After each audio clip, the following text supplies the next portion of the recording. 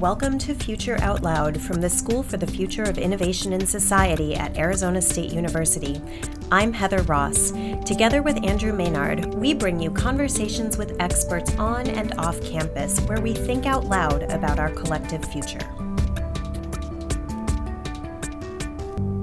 In today's episode, Andrew and I had a very special first. We recorded our first live podcast with Center for Science and the Imagination and their TV dinner series. So our colleague Joey Eschrich from Center for Science and the Imagination invited us to be the guest panelists at an installment of their TV dinner series. And here's how it works.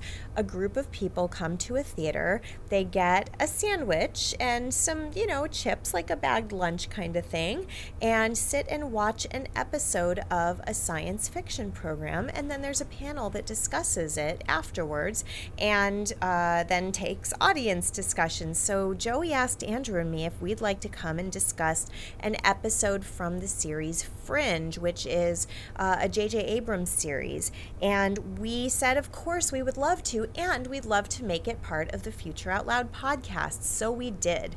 Now, if you want to recreate the full experience for yourself at home, you might want to put this on pause and then go out and find Season 1, Episode 9 of Fringe, which was called Dreamscape.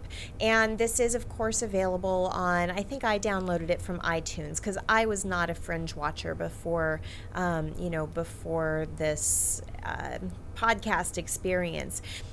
Or you can just dive right in, and what you'll hear is not the episode, but what you'll hear is the conversation that Andrew and I had with Joey, as well as with the audience in the theater. So it was great. It's a little bit of a longer episode than normal because we wanted to include the audience questions as well.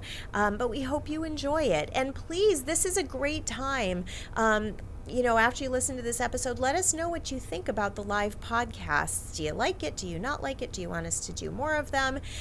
We definitely want to hear from you, and you can let us know on Twitter at Future Out Loud or on our Facebook page, which is Future Out Loud. As always, thank you for listening. If you're not already subscribed to the Future Out Loud podcast, you can do that at iTunes or on SoundCloud or Stitcher or Google Play. You can always tell your friends. And now, on with Center for Science and the Imagination TV dinner series. Hey, Joey. Hi, Heather. Hi, Andrew. Hi, Heather.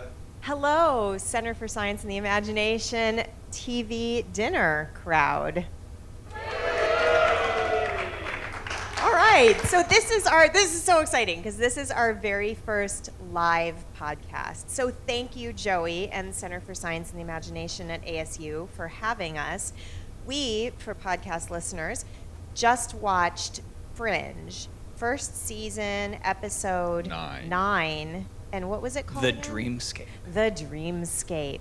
And Joey, you chose it. Why did you choose this? I did indeed. I think this gives you a really good feel for the show. And as I've said to everybody here, to you two before certainly, I think it blends nicely this sort of corporate hegemony, biotech, sort of a 60s counterculture vibe with a police procedural. And I wanted an episode that pushed in all those directions and without getting too much into the show's mythology, which can be pretty labyrinthine. So I thought that this would be a good introduction that would really give people a sense of the energy and feel of the show, better actually than the first episode or two. Right. So J.J. Abrams kind of went like, what happens if Woodstock met Law and Order? Like, go. Precisely. Right? Yeah. So the issues around corporate hegemony, that was something that when we talked about this before, you really, really were stuck on that. What draws you about that? I'm frequently stuck on that, as frequent guests to the TV dinner know. Actually, I'm going to throw this back on you immediately, you and Andrew. I feel like there's something, timely about thinking about a corporation like Massive Dynamic, which not to single them out, but Google's Alphabet feels like this sort of kind of uber corporation, mega corporation that controls a lot, but perhaps has its fingers in a lot of really important things. We don't learn so much in this episode, but biotech and the human body and health are really important, but they're also very complicated. People don't necessarily understand what the corporation is doing, or maybe the underlying science and technology, the sort of patent framework, all this stuff. And this is inherent in these big cyber companies, which I feel like I know a tiny bit more about. But I felt like this was a good way to get into this issue of like, how do you deal with risk and corporate accountability in an environment with a lot of opacity? Yeah, go ahead, Risk Man. I guess I'm the risk man. It is fascinating, isn't it? Because we do live in a world where there are these massive multinationals that seem to have power beyond that we can comprehend, certainly beyond that governments seem to be able to control. And I think the really interesting thing here is you get this vibe that Massive Dynamics is not a good company. They are not out there to make the world a better place, to make people happy. In fact, I'm not entirely sure what they're out for, apart from some nebulous idea of power. And that, I'm actually struggling to think of a company in the real world that has that same sort of vibe. Probably some of the more military-oriented companies out there. Alphabet is a little weird. Like the angle on Blackwater, X number of years ago. That's right, yes. But it does raise this really difficult question of how do you actually deal with those companies? Very clearly, we're seeing that governments find it very hard to control companies like this. And the larger a company gets, the easier it is for it to sort of squirm through the regulatory loopholes and actually do what it wants to do. And to interact with the government actors, right? That there was just one of the B stories was this idea that Massive Dynamics had been trying to recruit Olivia, right? Who is a government official, and there was obviously a long-standing communication there and quite a bit of back and forth, right? Well, you got the connection with her previous partner, John, who was dead but in her head somewhere. Right, exactly. Who was obviously, he had this sort of rather sort of shadowy relationship with the company. Yeah, I think that is an issue that's really tied into this and showed up in a lot of movies in different ways recently in a lot of pop culture. The one that comes to mind is like The Big Short, which really emphasizes the way that financial regulators and people in financial companies are really socially and professionally entangled with one another. And, I think it is something maybe people are becoming more aware of, this idea that there's like a kind of traffic between the private and the public, perhaps between the licit and illicit in fields like cybersecurity with white and black hat hacking. Right. And again, to me, it gets to this opacity where it's like people in that community perhaps have a sense of all the relationships and how complicated they are, but the rest of us don't see that. But of course, here's the complexity. Because if you're in a government agency and you're trying to regulate really complex science and technology, you've got to have the insights to know exactly what it does and what's going on. And you can't do that if you're not cozying up to the people that are generating it. So how do you develop that transfer of knowledge and intelligence while still having appropriate firewalls in place? It is really difficult to do. Certainly, if you sequester yourself off, you don't have those insights that you need to regulate appropriately. Yeah, I think that's right. And, when we talk about really the rise of most of the technologies that we use today, it's that, military, university, private, interplay, that triad that goes just round and round. We wouldn't have cell phones today. Right. Right? And so I find this fascinating because most good tech we have, there is that collaboration. There is not that sharp demarcation between governments and industry and academia. Right. People work together. Right. And it works really well when it works. The trouble is what happens when it goes a little sour or a little bad or a little nefarious. And that's where I think things get really murky, and that's exactly what we saw here. Heather, I wanted to actually ask you, I've been waiting to ask you, is there something unique about the medical industry or biotech that maybe intensifies these issues of the regulatory difficulties, No, they really are out to get our money. The sort of tie. Well, I think I wasn't surprised when I watched this episode that they selected, the space of biotech that they selected was the brain and memory, because that is intrinsically opaque. And yes, I know that we have this brain initiative at the federal level where we're mapping the brain, woohoo, that's great. we don't even know what it is that we're mapping. I mean, we can go and Lewis and Clark this situation as much as we want, but we don't even know what it is that we're mapping. So I felt like that was the perfect context to illustrate this opacity, you know, in the science and also then in the business proceedings. So can I actually jump in and ask a question there? Sure. I have other things to say about the medical writing on this show. Right. You can imagine. We could say all sorts of things about the writing on this show, but we're not going to go there just yet. But as the medical person, so we have this thing which we rely on so much inside our skull, our brain, and as you said, we really know very little about it. What does that say about where we should be starting to fiddle with it? So you've got the whole sequences there with injecting Olivia with goodness knows what to put her into an unusual state. How appropriate is that, or should we be way more cautious with what we're doing inside there? Yeah, you know, there's a real controversy right now, particularly around research with psychoactive pharmaceuticals, and PCP is one of the big ones, and then there's this whole like community of ayahuasca. I think that's what it is, not from experience, only from the New Yorker article about it. And you know, there's anecdotal evidence to be, which is evidence to suggest that there is medical benefit to be gained from some of these psychoactive compounds, and this is a problem, and it's a problem with cannabis as well. The way that it's regulated in the United States really, really constrains and almost prohibits our ability to do research, to do that organized, systematic science, so that we can learn and understand in organized ways that we can then go out and apply into the world. So we're actually forced into fringe science, I guess, because we're not allowed to do some of this. Right. So I've got to say one thing there, because I'm doing research on this at the moment for stuff that I'm writing.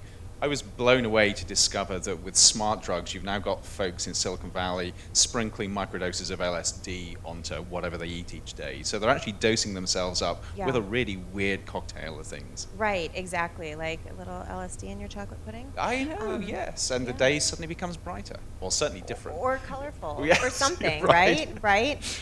But yeah, you know, it's a real issue, and there are real constraints that regulation places on science. We like to think that basic science is science for the sake of learning, and we do it in an unconstrained way. But really, we don't. And there are very specific regulations. I mean, you know, again, back to the FDA labeling, and it was a very political decision. This came about last year. There was a movement to get marijuana rescheduled from FDA Schedule 1 to Schedule 2, which would really, really accelerate our ability to do controlled research with it. And I mean, it became an issue for Congress, really. Like, it was involved in the legislative branch, and which raises questions like, what should the legislature be doing about the FDA and its regulation? On and on and on. But, you know, it's really, we're placing, at a government level, we're placing controls on what science we can do. And then we should be, if we were going to carry this conversation out, we should talk about, you know, synthetic biology and CRISPR-Cas9 and these kinds of things, and what kinds of limits should we be placing on. You know, one of the things that I like about the series and the little interbits is, you know, the apple with the like twin embryos. The little glyphs. And yeah, which then, you know, calls to mind the notions of synthetic biology and where we could be going with science if it were unconstrained. I was wondering also about like the history of, and again, all I'm doing is throwing questions to you two, but because I don't know anything. I wanted to know that, you know, sort of this sort of fringe science world that this show lives in to a certain extent. Is there a history of like fringe science, like, you know, like as the show depicts it, people in boxes hooked up to electrodes? Does that then kind of filter into the like licit or legitimate scientific community in various ways? Is there like a history of this kind of practice sort of leaking into what we consider the scientific mainstream or consensus? Sure. I mean, listen, so I practiced in cardiac electrophysiology, and like the first EKG was a guy with his feet both in buckets of saline, right, as conductance, and that's how we sort of understood how electricity, cardiac electricity, sort of travels and is capturable throughout the body.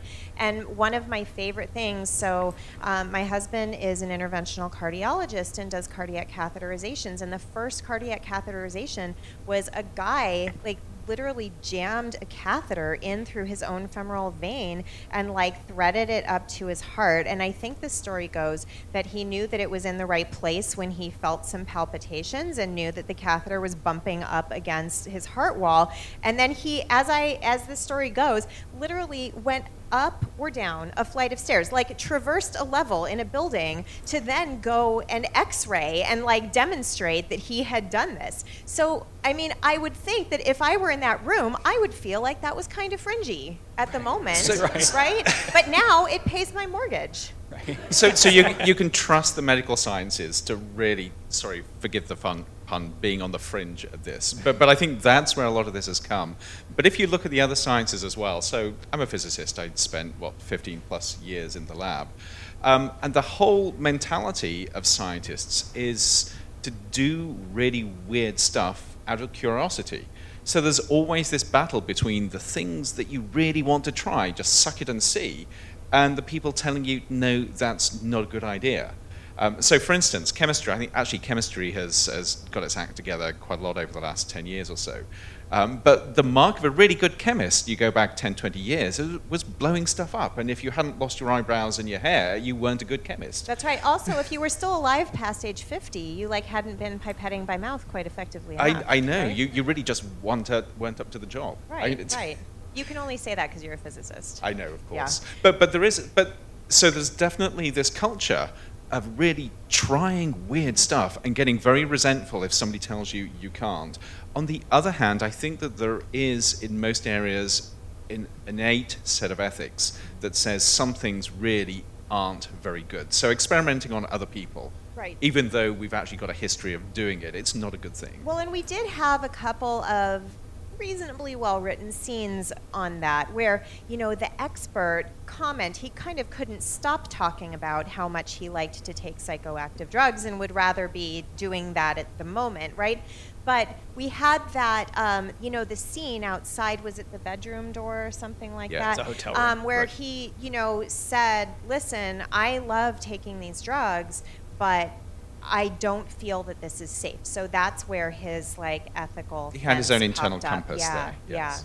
Yeah. The other thing, speaking of this, but the other flip side, I guess, of this fringe science coin that the show made me think of, and this is really an assist to you, Heather, for bringing this up in the first place, is recovered memory therapy, which is very, what you see in the show is the human memory is like this rich, totally accurate source of insight as long as you can get down to the level of wherever the memories are stored, right? Fully trustworthy. It's a kind of geological metaphor. It's like you dig deep enough, you get the right memories. They're in there.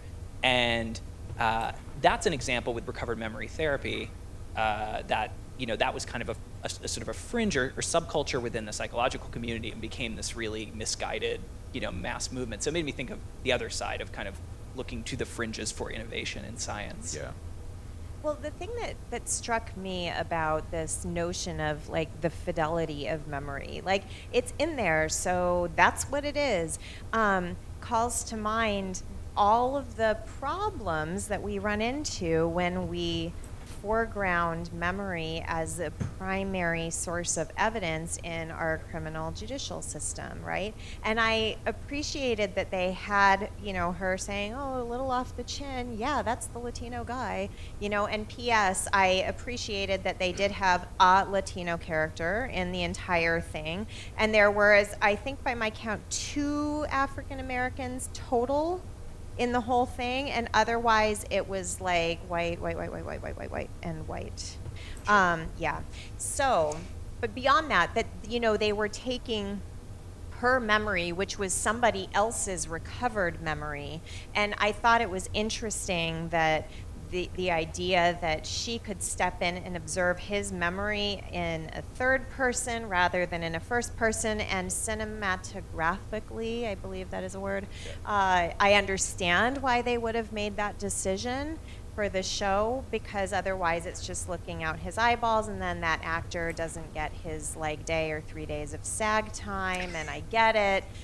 But it just struck me as like, this is really problematic, this notion of the fidelity of memory as a source of evidence. So, and of course, we know that it doesn't have fidelity. So if you just look at research on cognitive bias, we know that our brains are incredibly good at taking in garbage and making it look normal and rational. Right. And so our brains are incredibly good at just taking little bits of information and creating a whole story around them. That story may have nothing to do with reality, but we believe it.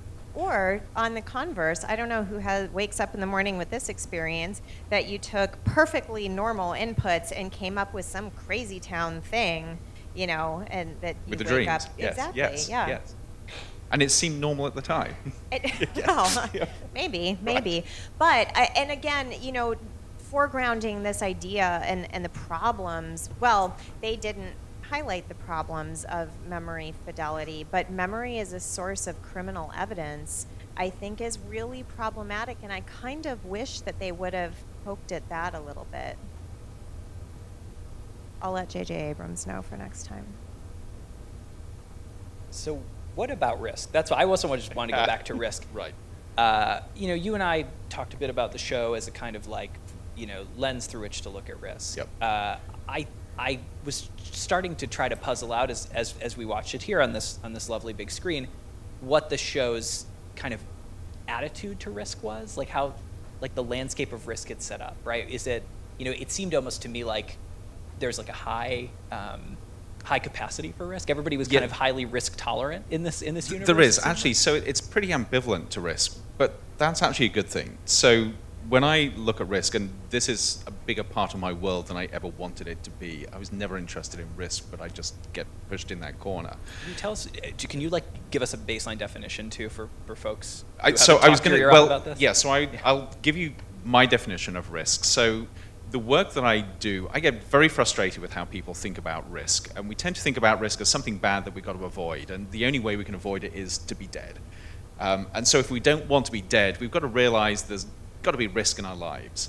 So what we do is we think of risk as a threat to something that's really important, a threat to worth or threat to value. And that's exactly where the program goes, actually.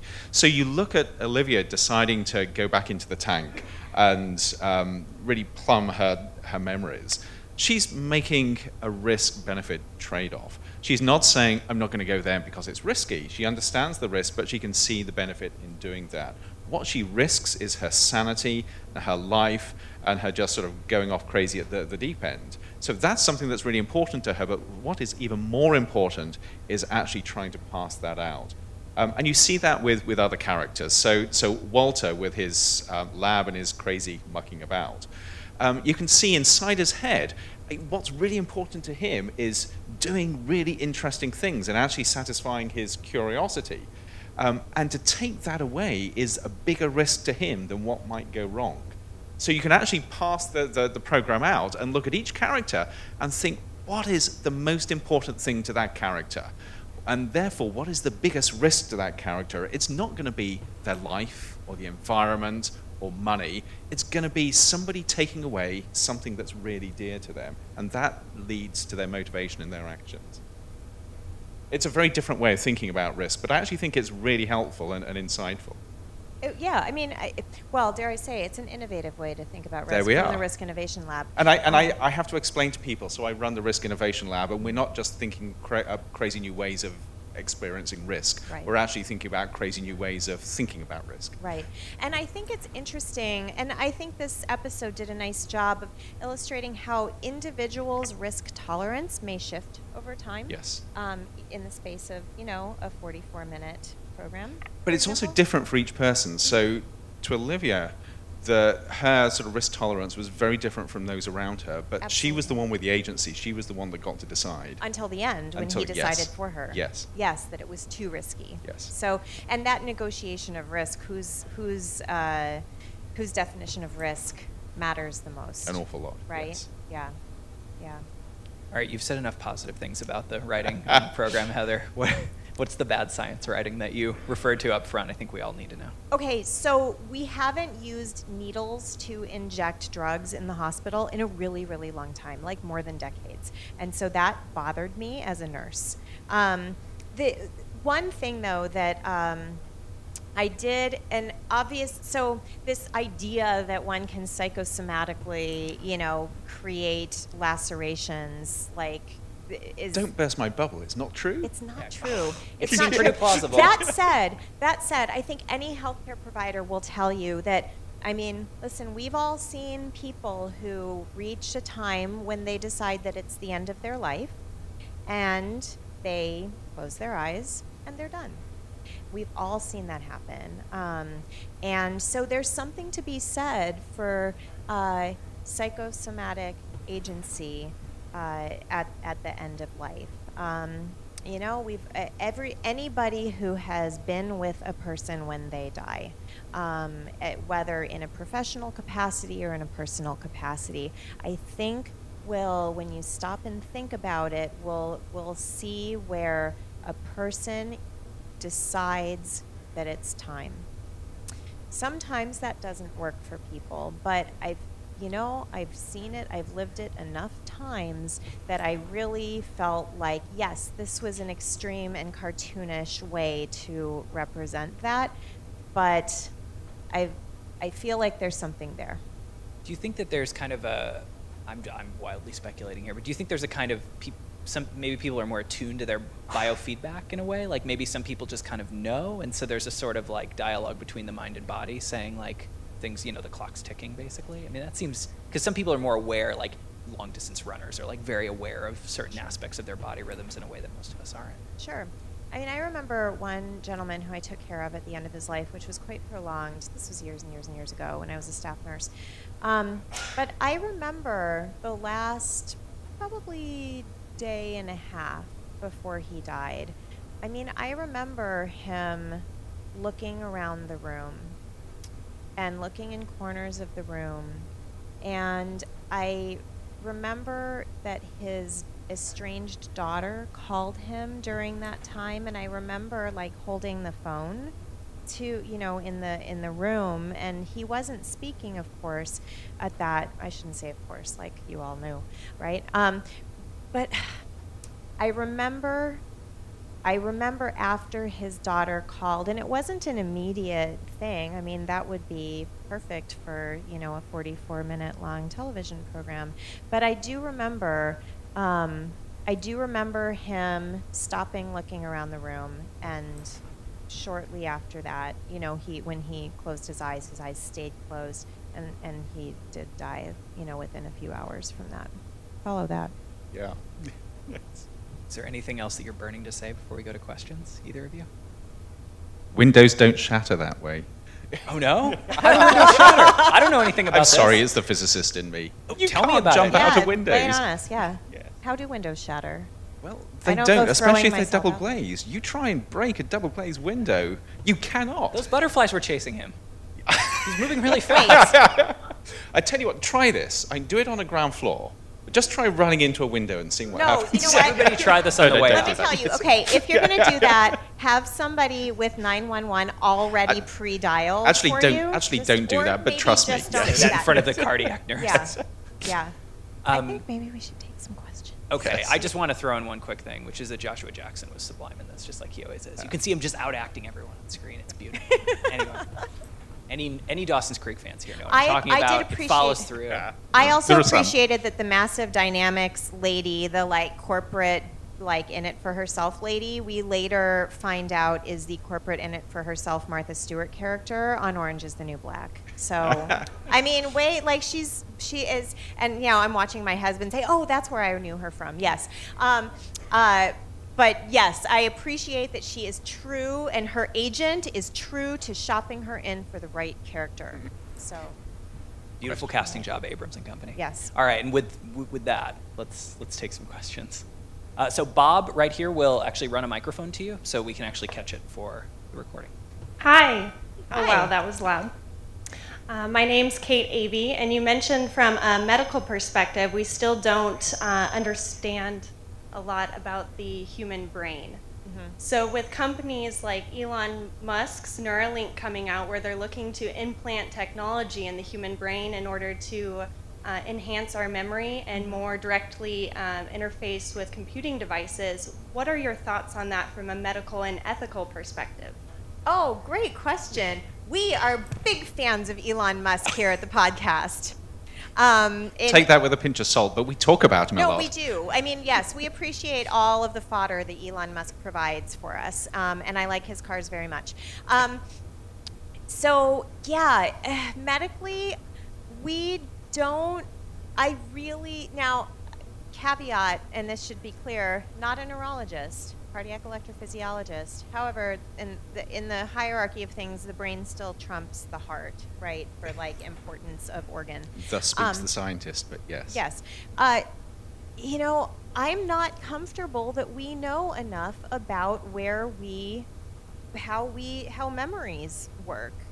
And now, I, believe me, would love to have a technology that allows me to retain more memory. For example, paper is helpful for that, or my smartphone is helpful for that. Medically, I can't say that I would encourage any human to have a memory-enhancing device implanted in their brain. And the longer I stay around in this field at the university and security and intelligence research, I would worry about a company implanting a thing in my brain that was designed to capture memories. And, listen, Bluetooth is really, a nice technology that gives but not access. that secure. Yeah. So it's interesting to ask, how many of you have had a phone that's either had a bug on it or had to be reset? You've had to restart it because it didn't work. Okay. How many of you have had a computer or phone or something that's been hacked or compromised or got a bug in some way? How many of you would put one of those in your brain and expect that every few weeks you have to reset your brain? Okay. Yeah. So that answers it. It's really, it's fascinating technology. And in fact, just a tidbit, Elon Musk got it from the Scottish science fiction writer Ian M. Banks, who really wrote a lot about the idea of neural laces. But in his science fiction novels, you actually grow these laces so that they're an integral part of the brain. Of course you do. It's a lovely idea, but it's an idea way beyond our understanding and our time. And this is going to sound flip, but like the terms of service, I feel like, would be really Right. important. I mean, we're finding with Right. seriously with Your things from- neural lace is obsolete. I'm sorry. Right. Yeah. I mean, things from the John Deere tractors to Nest thermostats to all of these smart appliances we're getting in our houses, things that talk to you. They all are bundled up with privacy in terms of service agreements that are pretty complicated. Right. And I feel like, to me, we have to have a better regulatory conversation about terms of service and making things readable and comprehensible for the average person before we can start implanting things, because most people don't even understand what they're signing when they get their iPhone or sign up It's for a their little phone contract. little scary if you just sort of click I accept. Yeah, Yes. or people also don't understand what they're signing when they're like signing the informed consent for, surgery or a slightly invasive diagnostic procedure. So, yeah. Don't do it just yet. Yeah, not yet. No offense, Elon. Get You're your lawyer listening. bot first before Yeah. you get that bot in your head. I think we have another question back there and then one up there. Hi, so I have a question. So the three of us are all PhD students in the Biology and Society program, so we have some crossover with SFIS, and all three of us sort of made a gasp of horror when you talked about innate ethics for scientists. So I wondered if you could expand a little bit on what you meant by that, because all three of us were like, no. Because he's a physicist. Okay, first- so you first- have to understand that. So physicists are perfectly ethical. I really don't know what you're talking about. Let's define, one of you, define the concept of innate ethics for Yeah, the listening I'm audience. out. Yeah, so I was being a little loose with the language there. But certainly, if you look at science in its purest form, there is a sense that scientists are driven by curiosity and the desire to know, but they also have their own individual internalized sense of what the boundaries of acceptable knowledge creation and knowledge exploration are. And that comes in part just from the culture around science, in part from the constructs and the restrictions that we put around science.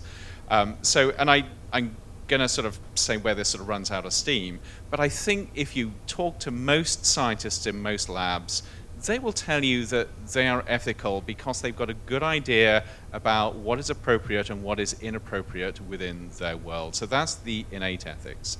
The problem comes when they make those ethics up, that they define their own rules and say, I'm ethical because I'm living by my own rules. And that's where you've had horrendous unethical behavior in the past, all the way from eugenics to, if you're in public health, Tuskegee, absolute awful atrocity or with in the Oval Office, for example. Well, I wasn't even going to go there. But just looking at what scientists have done in the past, where they thought they've been behaving ethically, and with hindsight, they absolutely haven't. But in most cases, they think they're doing the right thing. So that's where I was getting at with the innate ethics. But of course, you can't just live off what you think is right. Do you feel better? All right. Question down front. We'll talk about that more afterwards. All right. You talked about fringe science interacting with authentic science. And quite often there's been past instances with scientists, such as people who looked into cold fusion and other such categories where they're considered fringe or extremely out of bounds because they violate certain known laws. My question is, do you think it's acceptable for scientists to still look at stuff even though it breaks current understanding of laws, or is that? Yeah. Because it seems like there's a force that says when they're looking into something that is breaking current known laws, then it's got to be wrong. So I think it's actually a really good question. Science is incredibly conservative. Despite everything that we're told about science pushing boundaries, actually science does it very, very slowly. And the only way it does push boundaries is by people stepping over those boundaries and asking the impossible questions. So there is absolutely a place for that sort of thinking. But at the same time, you have to be careful. There has to be deep rigor there. You can't just make stuff up. And the danger is that people forget about that rigor. They think maybe it's okay to sort of ask wild questions and research them. Maybe it's okay to assume that we can travel faster than light. Maybe it's okay to think that we can develop the warp drive. Those are good questions. Or maybe it's okay to sort of say we can develop a time machine. Those are good questions, but if you don't bring scientific rigor to it, they just go out on flights of fantasy. And not only do they not get us anywhere as a society, they actually damage us because they give people false hope as to what they think can happen that actually can't. I feel like this gets to our value conversation from earlier too, because if research is publicly funded, if you have somebody looking into, string theory and, multiple realities research in a physics department, some of the question is like, where's that funding coming from and what kind of other research is it displacing? It'll be at least as a kind of outsider to this kind of stuff. I imagine that the politics of research priorities and funding kind of stresses this question of where do you get into those kind of more boundary pushing fields. So there's definitely a question of accountability. On the other hand, if you're too accountable, you just squash any sort of creativity in science and research, and there's got to be creativity there. So one of the ways I think about this is in any sort of funding regime, there's got to be a pot of money set aside, 10%, 20%, or whatever, for the really wacky ideas to allow people to explore what is not mainstream. So like DARPA crazy. Yeah, but not necessarily DARPA. Not necessarily but defense. Yeah, science crazy. I mean, if we could sort of Yeah. have a DARPA just for ordinary scientists rather than trying to find ways of dominating the world and doing weird, nasty stuff. Okay. Not that DARPA does all nasty stuff. Not But Not that regular science doesn't do that either. Right. Right. Another thing, I guess, illustrating your point from the other side, from the other side of what I was bringing up in the first place was something like cancer research, which I know I've heard a lot of conversation about in the sort of science press anyway, is like we're locked into a sort of slash and burn chemo-oriented regime. Right. Research dollars continue to go to kind of refining by tiny fractions of a percentage point the effectiveness of those treatments, when perhaps these more path-breaking approaches are going to yield better results in the long run. So I do think there must be a push and pull, and maybe it varies by field, just like the risk calculus we were There's a talking push about. and pull, and we've seen recently in the last few years this notion of right to try. And here in Arizona, there was was it a public? There was a ballot initiative, I think, about right to try. That What's right to try? So the right to try is that patients who are, have a terminal diagnosis, people, not patients, people who have a terminal diagnosis and have exhausted the available, FDA cleared medical therapies. If there is an experimental therapy that is, yes, still experimental and maybe not even available in an organized clinical trial, that people should have the right to try that experimental therapy if it is perhaps the last, hope for them to save their lives.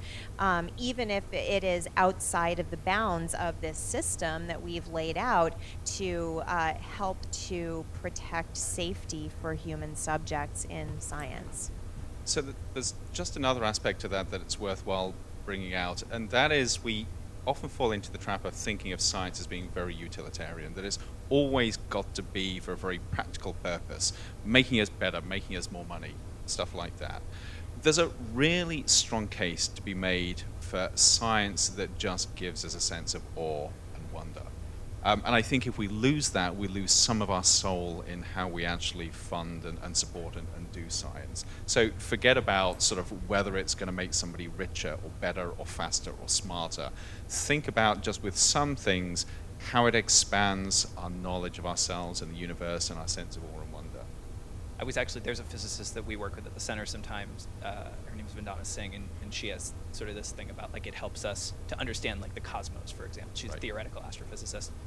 It helps us be more deeply human. Like, her sense of what it means to be human, as an intellectual and she's a fiction writer too, and as a physicist, is that our curiosity to her is essential. Like, I would pushing agree. out our consciousness into the universe and the world. We have time for one more question, I think, given how long we're taking to Okay, answer we've them. had. Do we have one up Bob? there? Because she's had her hand up down. Can we Okay. do two more? Because We're gonna try to no, squeeze can in we do two. two? Let's Yeah, do it's two. Bob, stay Okay. there. I'm Jake. Hi, Jake. And my question is, where do you see scientific collaboration / boundaries going between public and private sectors in the near future?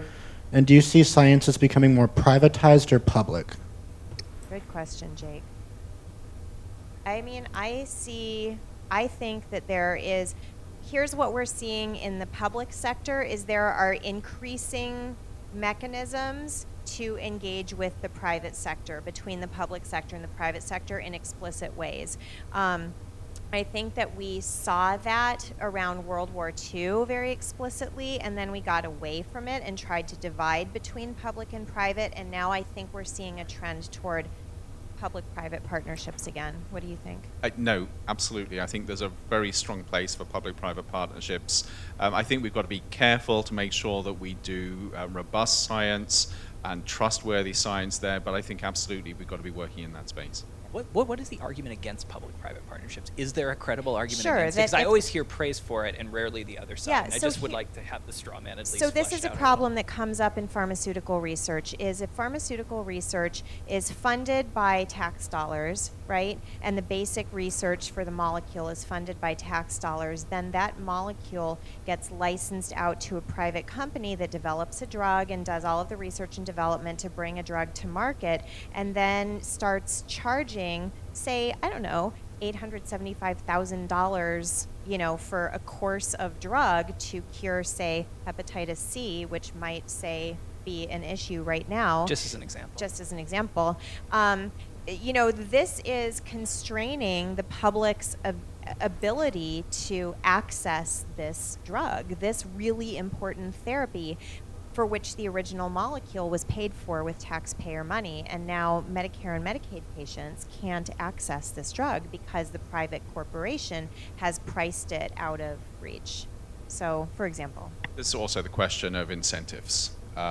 If you incentivize discovering certain things or going down certain pathways, you disincentivize discovering other things and going down different pathways.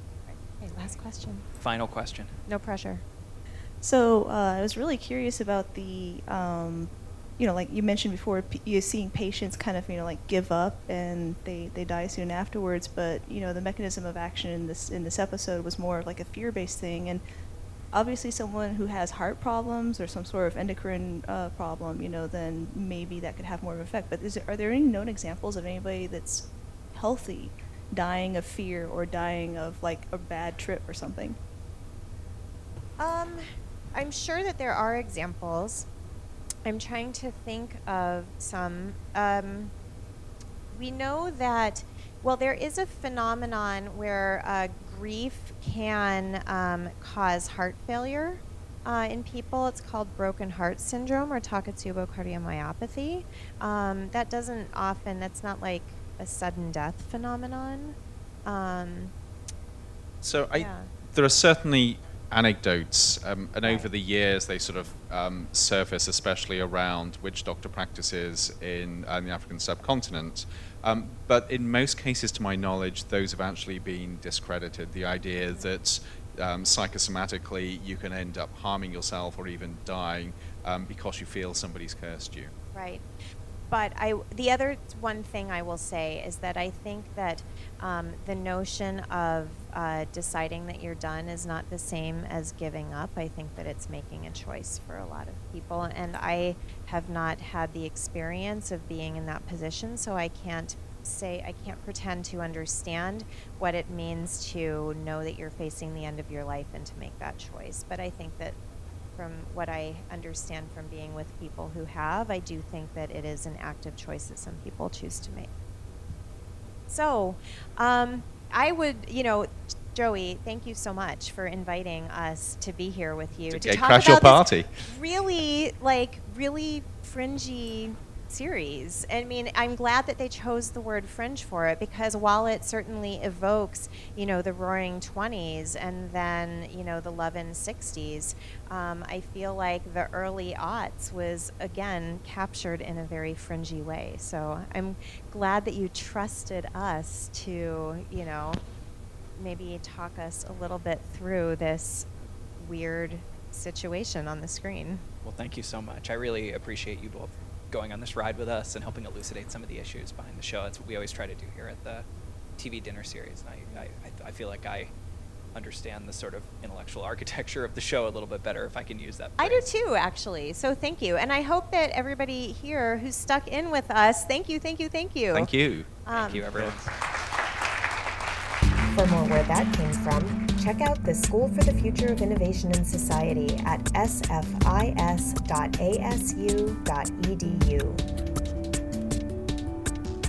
Future Out Loud is produced with the support of the School for the Future of Innovation and Society and the Risk Innovation Lab at ASU. Mark Van Hare created our music. Esmeralda Parker is our production assistant. Our website is futureoutloud.org.